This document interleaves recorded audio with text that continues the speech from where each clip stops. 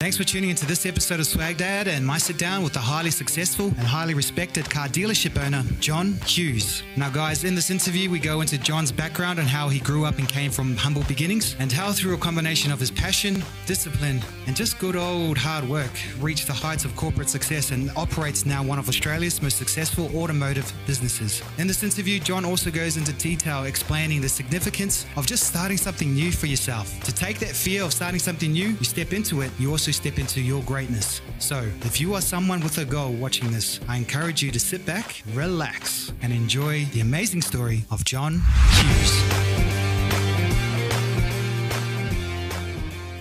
John, thanks for being on the show. Thank you.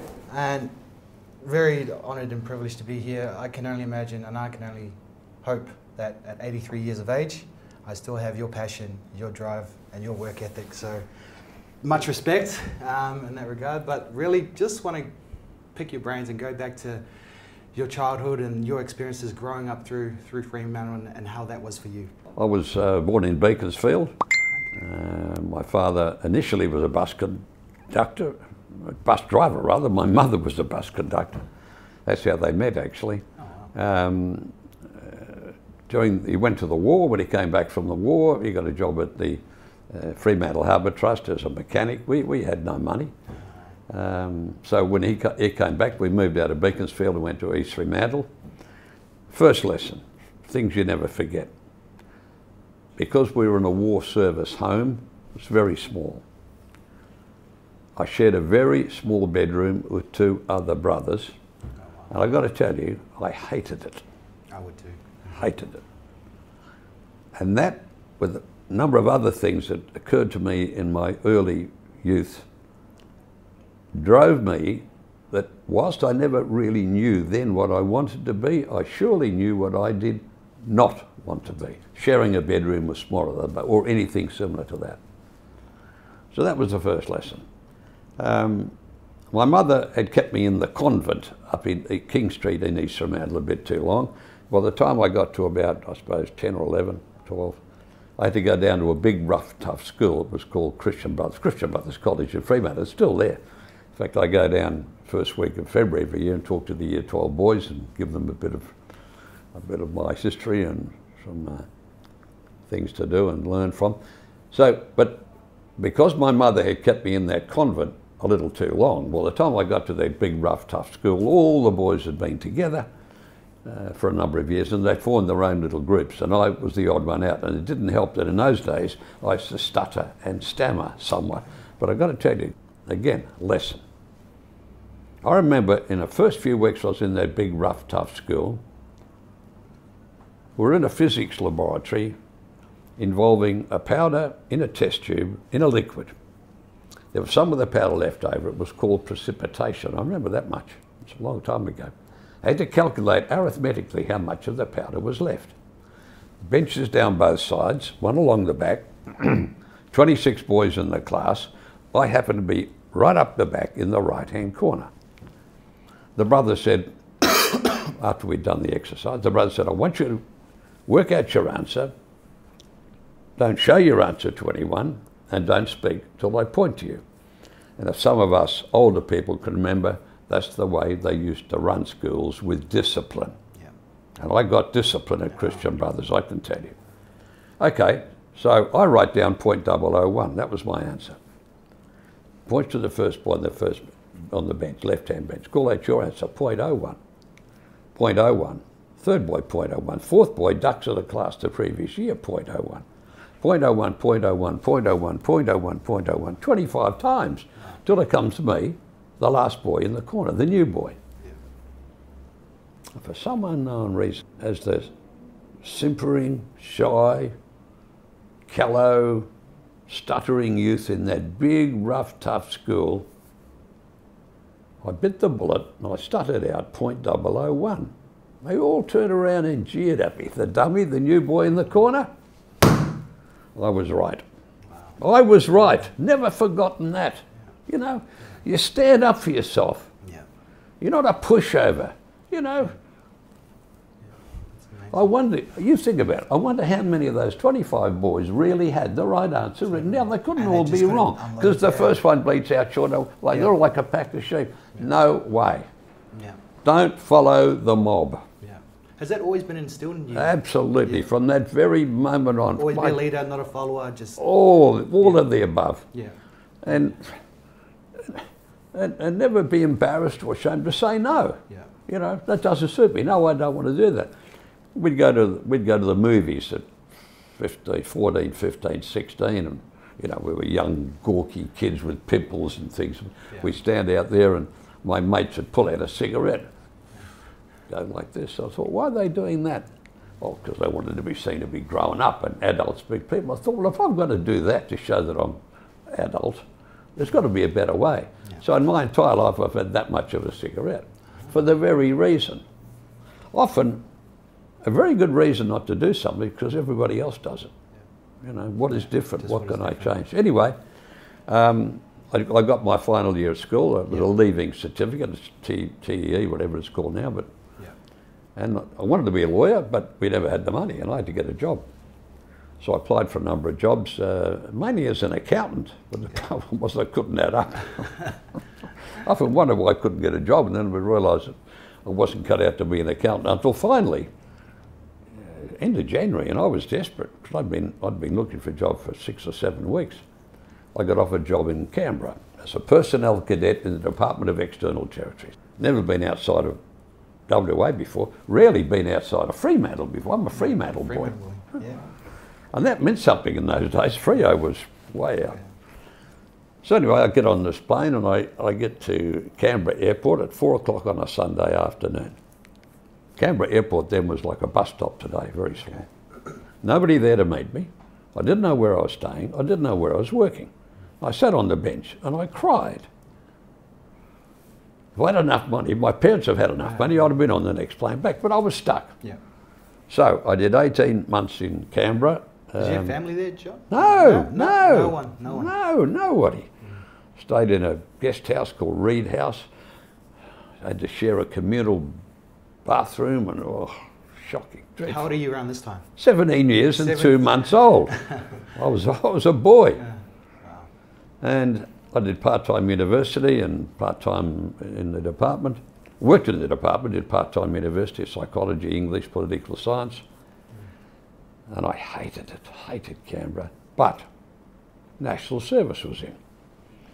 And they sent me to a place called Puckapunyal. I call it Pucka for short, it's just out of Seymour in Victoria. And I got to tell you, I went in a boy, and 3 months later, I came out a man. Wow. Now, I got discipline, which I applied to myself, and I applied to all of my staff from 2 sources, Christian Brothers and National Service. And if I had any say in running this government federally, everybody would be doing National Service today. Oh, for sure. Good for you. Anyway, it was halfway through the following year, and I wanted to get back home. I was terribly homesick. So I had saved up enough money for the airfare back home. It was the middle of the year, jobs were not easy to get. I really wanted still to be an accountant. But I saw it advertised in the paper, wanted clerk, Atwood Motors, Stirling Street, Perth. Now, a Fremantle boy, I didn't know where Stirling Street was. So I get off the bus and walk around. There's this lovely showroom with new cars. So I walk up there and I said, I'm here for the job. And they said, oh son, it's not here, it's 300 yards down the road. It was a broken down old ex-horse stable where they panel beated cars. And in those days, if you've had an accident in your car now, the right-hand front guard, they throw it off and put a new one on. Those days they'd get a hammer and a dolly and go bang and crash and dirt and noise. Oh, wow. Anyway, I did that till the end of the year. Then I got offered a job as an assistant accountant. And when I told Atwoods I was leaving, the sales manager came down and said, look, we think you've got a bit of potential. How would you like to be a sales cadet? But there was something inside of me. I was to creep into the used car yard at lunchtime, and I was sitting in all these Triumph Vanguards and Ford Pilots, so I wanted to sell, and I kept saying Atwoods, I want to sell. And they said, you're not ready yet, you're too young. Then I offered a job in Fremantle, selling Austins. I'm abbreviating a very long story. Anyway, I rejoined Atwoods because they opened in Fremantle, and together with a chap called Peter Young, and his father owned the business, owned Atwoods. we got involved in the used car business, and I loved it. They had a company which I ran called Motorama, and we had 10 or 12 outlets, and I ran the whole thing. I just want to touch on that story, John, because I've read something, and I think in your mid-20s, you're about 23 around this age, and you had a knot in your, in your stomach. Yeah, wait a minute, you're cutting into my story here. Oh, sorry. You're not supposed to do that. Okay, well, yeah, I just want to... No, I was older. I'd just gotten married. Okay. I'd just gotten married and I bought a house and I borrowed the deposit on the house. I had no money. I was 32, not 23. You got it wrong. Okay, sorry. I wasn't good enough at 23. I had to wait till I was 32. And I used to wake up in the mornings, 3 or 4 o'clock, with a knot in my gut. I had all the tests, there was nothing wrong. Yeah. But the knot in my gut persisted. Then one day, I saw advertised in the paper for auction a service station site at 196 Albany Highway, Victoria Park, just over the causeway. Of course, I didn't go to the auction because I had no money, but something was driving me. I rang up the agent the next morning, rather hoping in a way that he'd tell me that it had been sold so I could get the monkey off my back.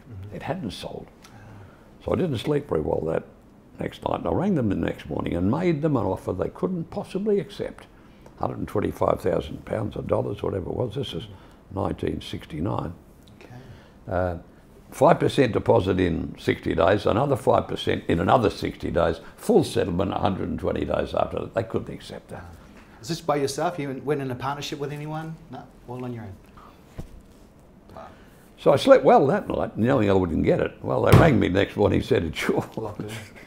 So I had to walk up and down St George's Terrace with my briefcase, borrowed 125% of what I needed, which you could do in those days. But the minute I'd made that decision, took on that enormous, overwhelming financial burden, way outside my comfort zone, the knot in my gut went away. That was my body telling me, John, you're not destined to work for other people. You've got to go out and do it yourself. So I kicked off. Then the builder was slow, right here, this is the yard. The builder was slow in getting the building ready, and I had to make the first payment before I'd sold a car. I nearly went bankrupt before I started. Wow. Wow. Fortunately, I was able to get a very quick lease on the yard, still there, corner of 6th Avenue and Beaufort Street. I went over there with one other salesperson. We bought the cars, sold the cars, cleaned the cars. I worked 18 hours a day, 7 days a week, sold 92 cars in my very first month out there, and that gave me the cash flow to keep this place going. To get the loan going. That's amazing. So that's the background of it. Oh, wow. Just on that, John, because I know a couple of our viewers may have that knot, and I'm actually really excited to ask you this directly because how did you manage to feel the fear, feel scared, and still take that step anyway? I just felt I had to try. Okay. And I would never have forgiven myself had I not tried. Now, that would have stayed with me forever. Yeah. John, why didn't you? Why didn't you? Yeah. It may not have worked. Yeah. But then I could have gone back and did what I was doing before, managing, selling cars and making a good living. No, as long as your goals aren't too far reaching, and as long as you're not, I'm probably not a good example, I overextended far too much, as long as you don't put too much at risk, you should try, you should do it. Otherwise, well, I don't think you can live with yourself. It's always going to say to yourself, I should have, I could have, why didn't I? You don't want to have those doubtful, negative thoughts. Yeah. Give it a go. Just give it a go, have a crack. Have a go. Yeah, definitely. Awesome. John, fast forward to now. Fast forward to where you are now. What is a typical day for John Hughes? I focus entirely what I do. Yeah. I'm totally intense without being, I can go to a cocktail party or a party and I don't talk cars. I'm an interesting enough guy, I think. Yeah. But all I do is I totally focus on what I'm doing. Yeah. I eat, sleep, drink and breathe my business. I just so passionate about it. And I love people with passion. The world is full of passionless people, you know. I get them, they ring me up and they think, God almighty, how do you get out of bed in the morning, some of you people? You know, what is it? They're listless, they're lifeless, they've got no drive, they've got no sense of direction. So, you know, I'm very, very focused on what I do. I never listen to music or radio when I'm driving into the office. In the morning, I am focused and I'm concentrating.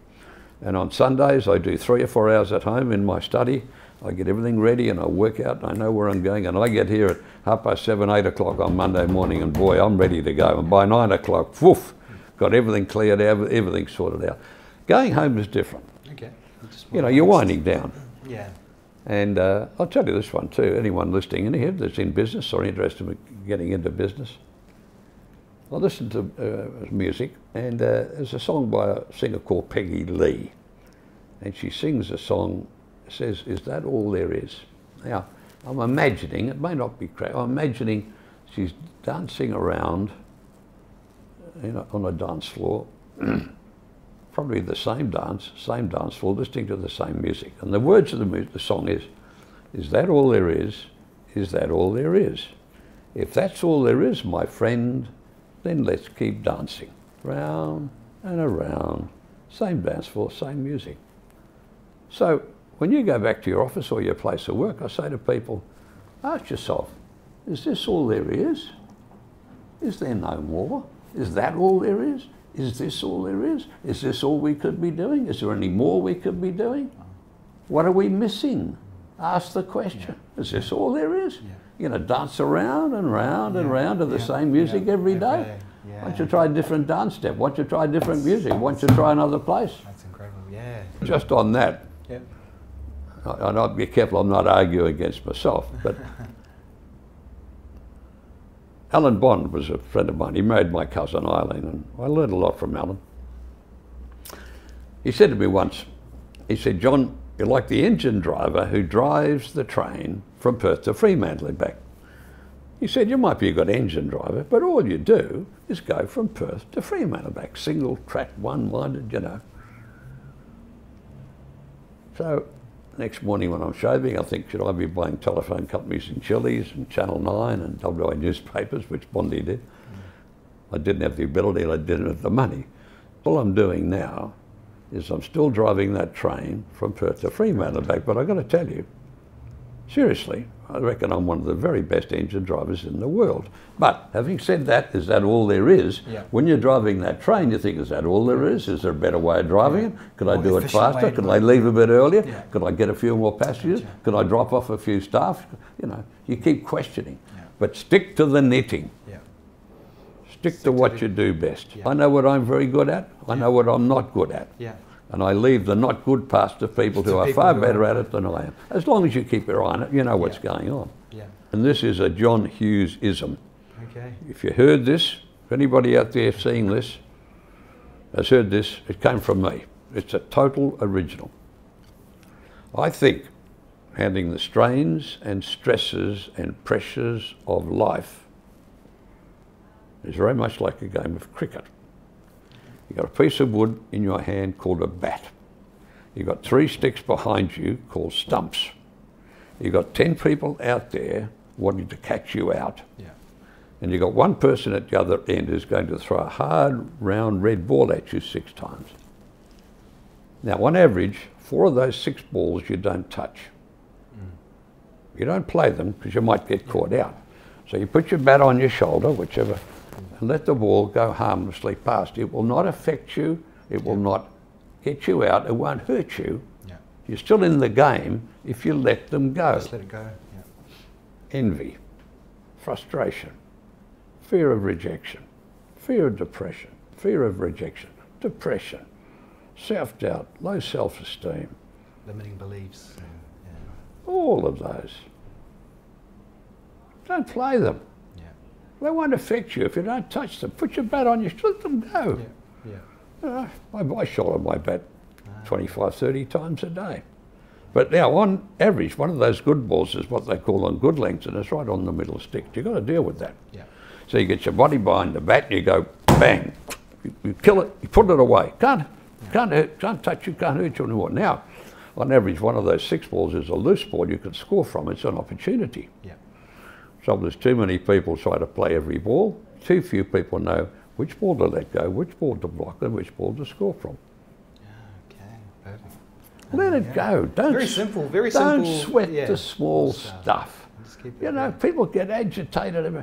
They get a scratch on their car. Oh, It's not multiple sclerosis. It's not Parkinson's. For God's sake, keep things in perspective. Yeah. And keep this thing absolutely squeaky clear. Yeah. I can or I can't. I will or I won't. It's yes or it's no.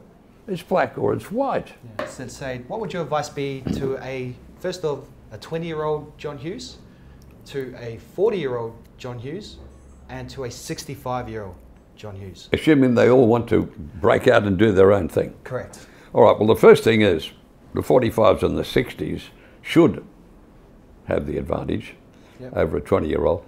You really need to understand the business that you're going to go into. Okay. You know, if you're 20-year-old and you want to be I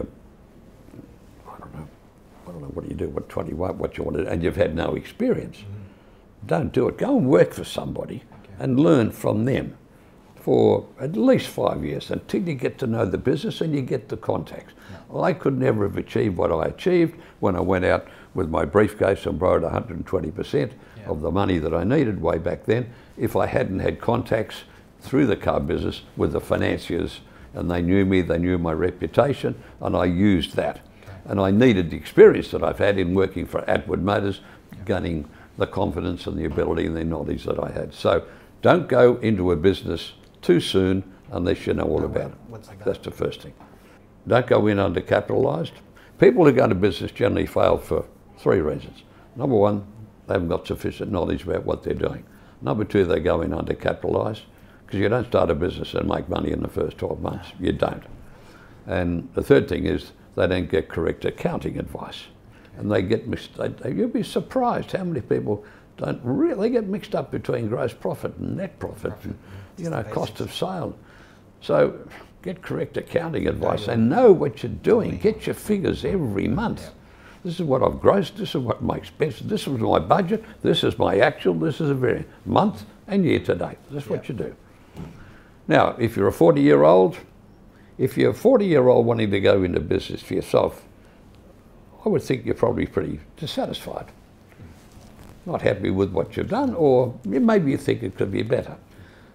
I've got a gentleman now, I won't mention names, he's 50, he works in a government department, wants to sell cars.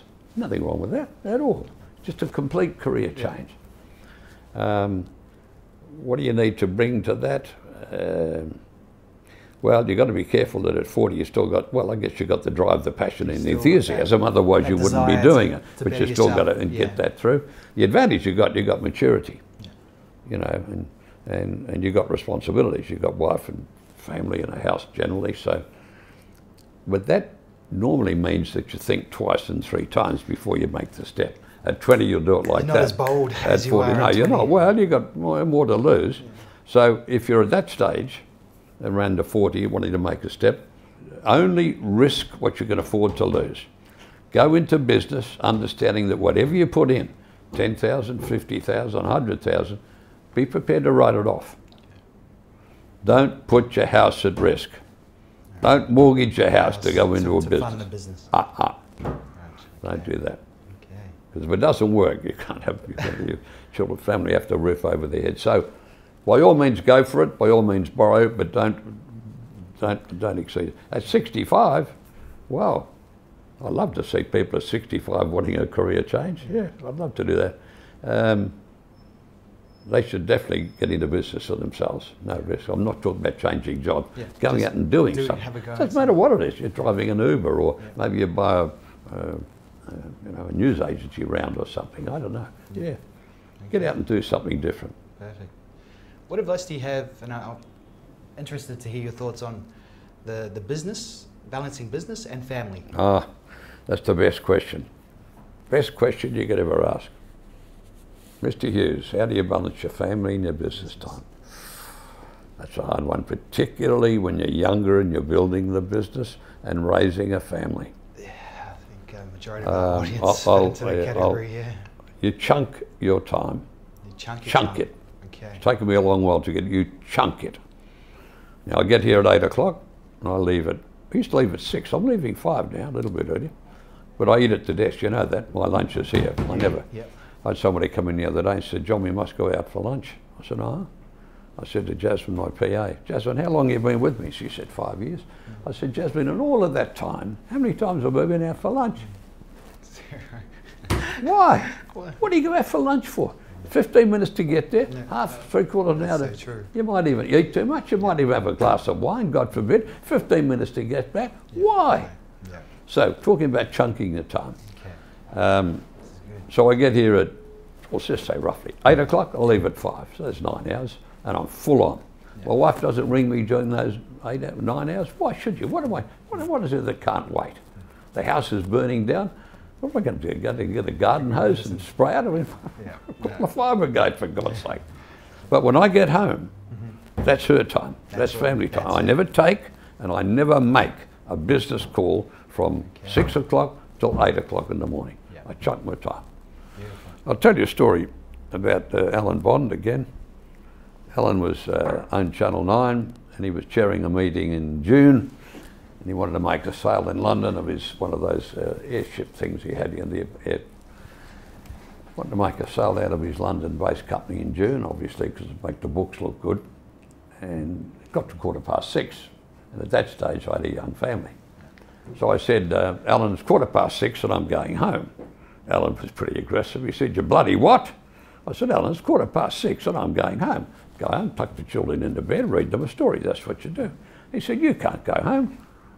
Channel 9's most important decision Channel 9's going to make this entire year. It's $5 million, $3 million for the thing and $2 million for the infrastructure at Mascot Airport. So I stood up and I said to the others, I said, I'm the only non-executive director. Channel 9 need one of those things like they need on a hole in their head. I said to the company secretary, put me down as a no. You're all going to vote for it anyway, and I'm going home. And a week later, I was no longer a director at Channel 9. Yeah. Wow. Who pulls your strings? You stand up for yourself. I chunked my time. I was going to be home to tuck the children into bed and read them a story. I didn't care what it was. Channel 9, Channel whatever. Doesn't matter. Just do it. Prioritise your time. Prioritise it. Yeah. And I never talk business at home. Never. I switch off completely. Okay. I think I could take. Try and live in watertight compartments. Not easy. You've got to discipline yourself, but you can. Because this thing is a muscle. It's like everything else. You exercise keep training enough. Of course you can. Yeah. Awesome. The key principles that I'm learning from our discussion are your work ethic and your passion. That's what I can feel. But I really just want to go into your company philosophy and what John Hughes stands for. Yeah, a good one. A long time ago, I was trying to come up, I hate these terms, company philosophy, mission statement, business credo, whatever. I wanted, in a few words, to encapsulate for all of my staff, no matter what their ranking or position in the company, I wanted to tell them where we came from, where we are now, where we want to be in the future, but more importantly, how were we going to get there? And I almost gave up. It was too hard. Too many words and didn't mean anything. And then one day I got a complaint letter from a customer. The final paragraph, a couple of issues here. Final paragraph, Mr. Hughes, these incidents detract from the image of your company. And I quote, friendly and efficient company, trading with integrity and determined to give its customers the best of service. All I did was put the word very in front of best. And there was I printed it out, pasted it, gave it to all my managers, said improve on this without adding one word. Well, they couldn't, of course. So there it is there. It's up on the wall. It's on the service bays of all of my technicians, on the back of all of our business cards. It's not just words on a piece of paper. That's actually we are, like I stand up, we say, we are a friendly and efficient company, trading with integrity and determined to give our customers the very best of service. Yeah. And that's what I do. I lead by example. You can't preach. You've got to get out and show. You've got to be there. I get out in front and I've got a big bass drum and I go boom, boom, boom, boom. They all expected to fall in line and march in unison. Now, if somebody comes up with a better drum to beat, I'll give it a try. If there's a better way of beating the drum, I'll give it a try. But unless they do that, I expect them to fall in line and march in step. Just on the drum and trying different things, what do you suggest in terms for an entrepreneur to stay focused on one thing or try different things and see where it fits in? Yeah, that's a hard one. Depends on the person. Look, your first instinct to say is to get something and work with it and try hard with it. Yeah. But if in your heart of hearts you lose interest in it, or you think it's too hard, it's not what you want to do, then don't just, is that all there is? Don't go around still in that circle. But don't give up too easily, but don't stay too long if it's not good. That's a very hard one to answer, because it depends very much on your personality, and that's where you get outside advice. You talk to senior people, people in the business, you talk to accountants or friends and get their advice on that. Don't be afraid to change direction, as long as you don't change direction too quickly, and as long as you don't change direction for the wrong reasons. Okay. That's a hard one to answer. Oh, that's good. So it just comes down to the person. And, Yeah, it does. Really But don't give up too soon. Yeah. Okay. If I had to give a time frame on it, if I had to, and it varies tremendously, Yeah. at least a couple of years. Okay. Minimum 1 year, Stick at it for a couple of maximum 2 years, and if you had And enough, pivot then and readjust. then move on. Yeah. Just got one more question before we lead into a game, John. There's a bit of a game that we play at the end, and the question is just in terms of what challenges if someone's facing a challenge, what do you say in terms of your mindset? I probably already know this question, the answer what you're going to say, but how does someone persevere through those challenges, and what has kind of like pushed you, and why are you so driven into making sure that they achieve those goals that they have set out this year or any year? Look, I think it just gets back to having that single-minded focus. See, that's that railway track from Perth to Fremantle and back. You know, I can never be shunted off to North Fremantle or Cottesloe. You know, I'm Perth and Fremantle, and that's it. Nothing. The wind will blow me, and the hurricanes will come, and there'll be a flood, and all of that. I'm still doing that. No one's going to get me away from that. It's just gets back to discipline. Being disciplined and not being easily dislodged. You've got to be flexible, but you can't be, it's a hard one. You've got to listen to people, but you can't be too influenced by people. You know what a lot of it boils down to? It boils down to this. It's really down to you and you and you. You know, we're all different. You can have these parameters, but I'll never be like you. You'll never be like me. Or I'll never be like a person over there. We're all different. Just be the best version of yourself. Absolutely. And feel good about yourself too. Put your head on the pillow at night and think, I'm a good person. Thanks. I'm a good person. Whether you work for yourself or somebody else, I'll put in a good day's work. I go and put my hand down on Friday for my pay, or get a new bank account, whatever you do. I deserve that. And when I talk to the Year 12 boys at CBC, I say, you get a job and you finish at 5. You knock off at 5 and you finish your work at 3. Go to your boss and say, boss, I'm finished. Give me some more to do because I'm here till 5. You know, if they have an hour for lunch, you take half an hour. If they get to work at 8, you get there a quarter to 8. They knock at 5, you knock at 5:15. That's what you do. Nice. Well, so much value, John. Now, what's this game? Just going to finish up with this game. So how the game goes is I'm going to fire you a couple of words. Now this is a surprise. All right, go on. Wow. It's a bit of a... I used to be good at words. I used to read to the class at CBC, but that's a long while ago. This is pretty easy, pretty simple. I'll keep it, well, it's a very simple game. So I'll fire off a couple of words and just one word that comes... Oh, yeah, I know this. Just one word that comes to your head. I did this in psychology. Oh, cool. Yeah. Okay, so it should be easy. Right, and you get it. Yeah, go on. So the first word is passion. First word. Focus. The only rule of the game is you can't repeat the same word. Money. Success. Success. Happiness. Challenges. Positive. Entrepreneurship. Exciting. Business. Challenging. And the last one, John Hughes' legacy.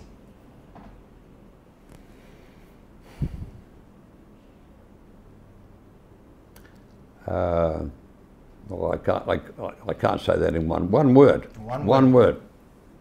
Trustworthy. Awesome. John, thank you so much for your time. Okay. Is that all there is? Is that all there is? If that's all there is, my friends, then let's keep dancing. Let's break out the booze.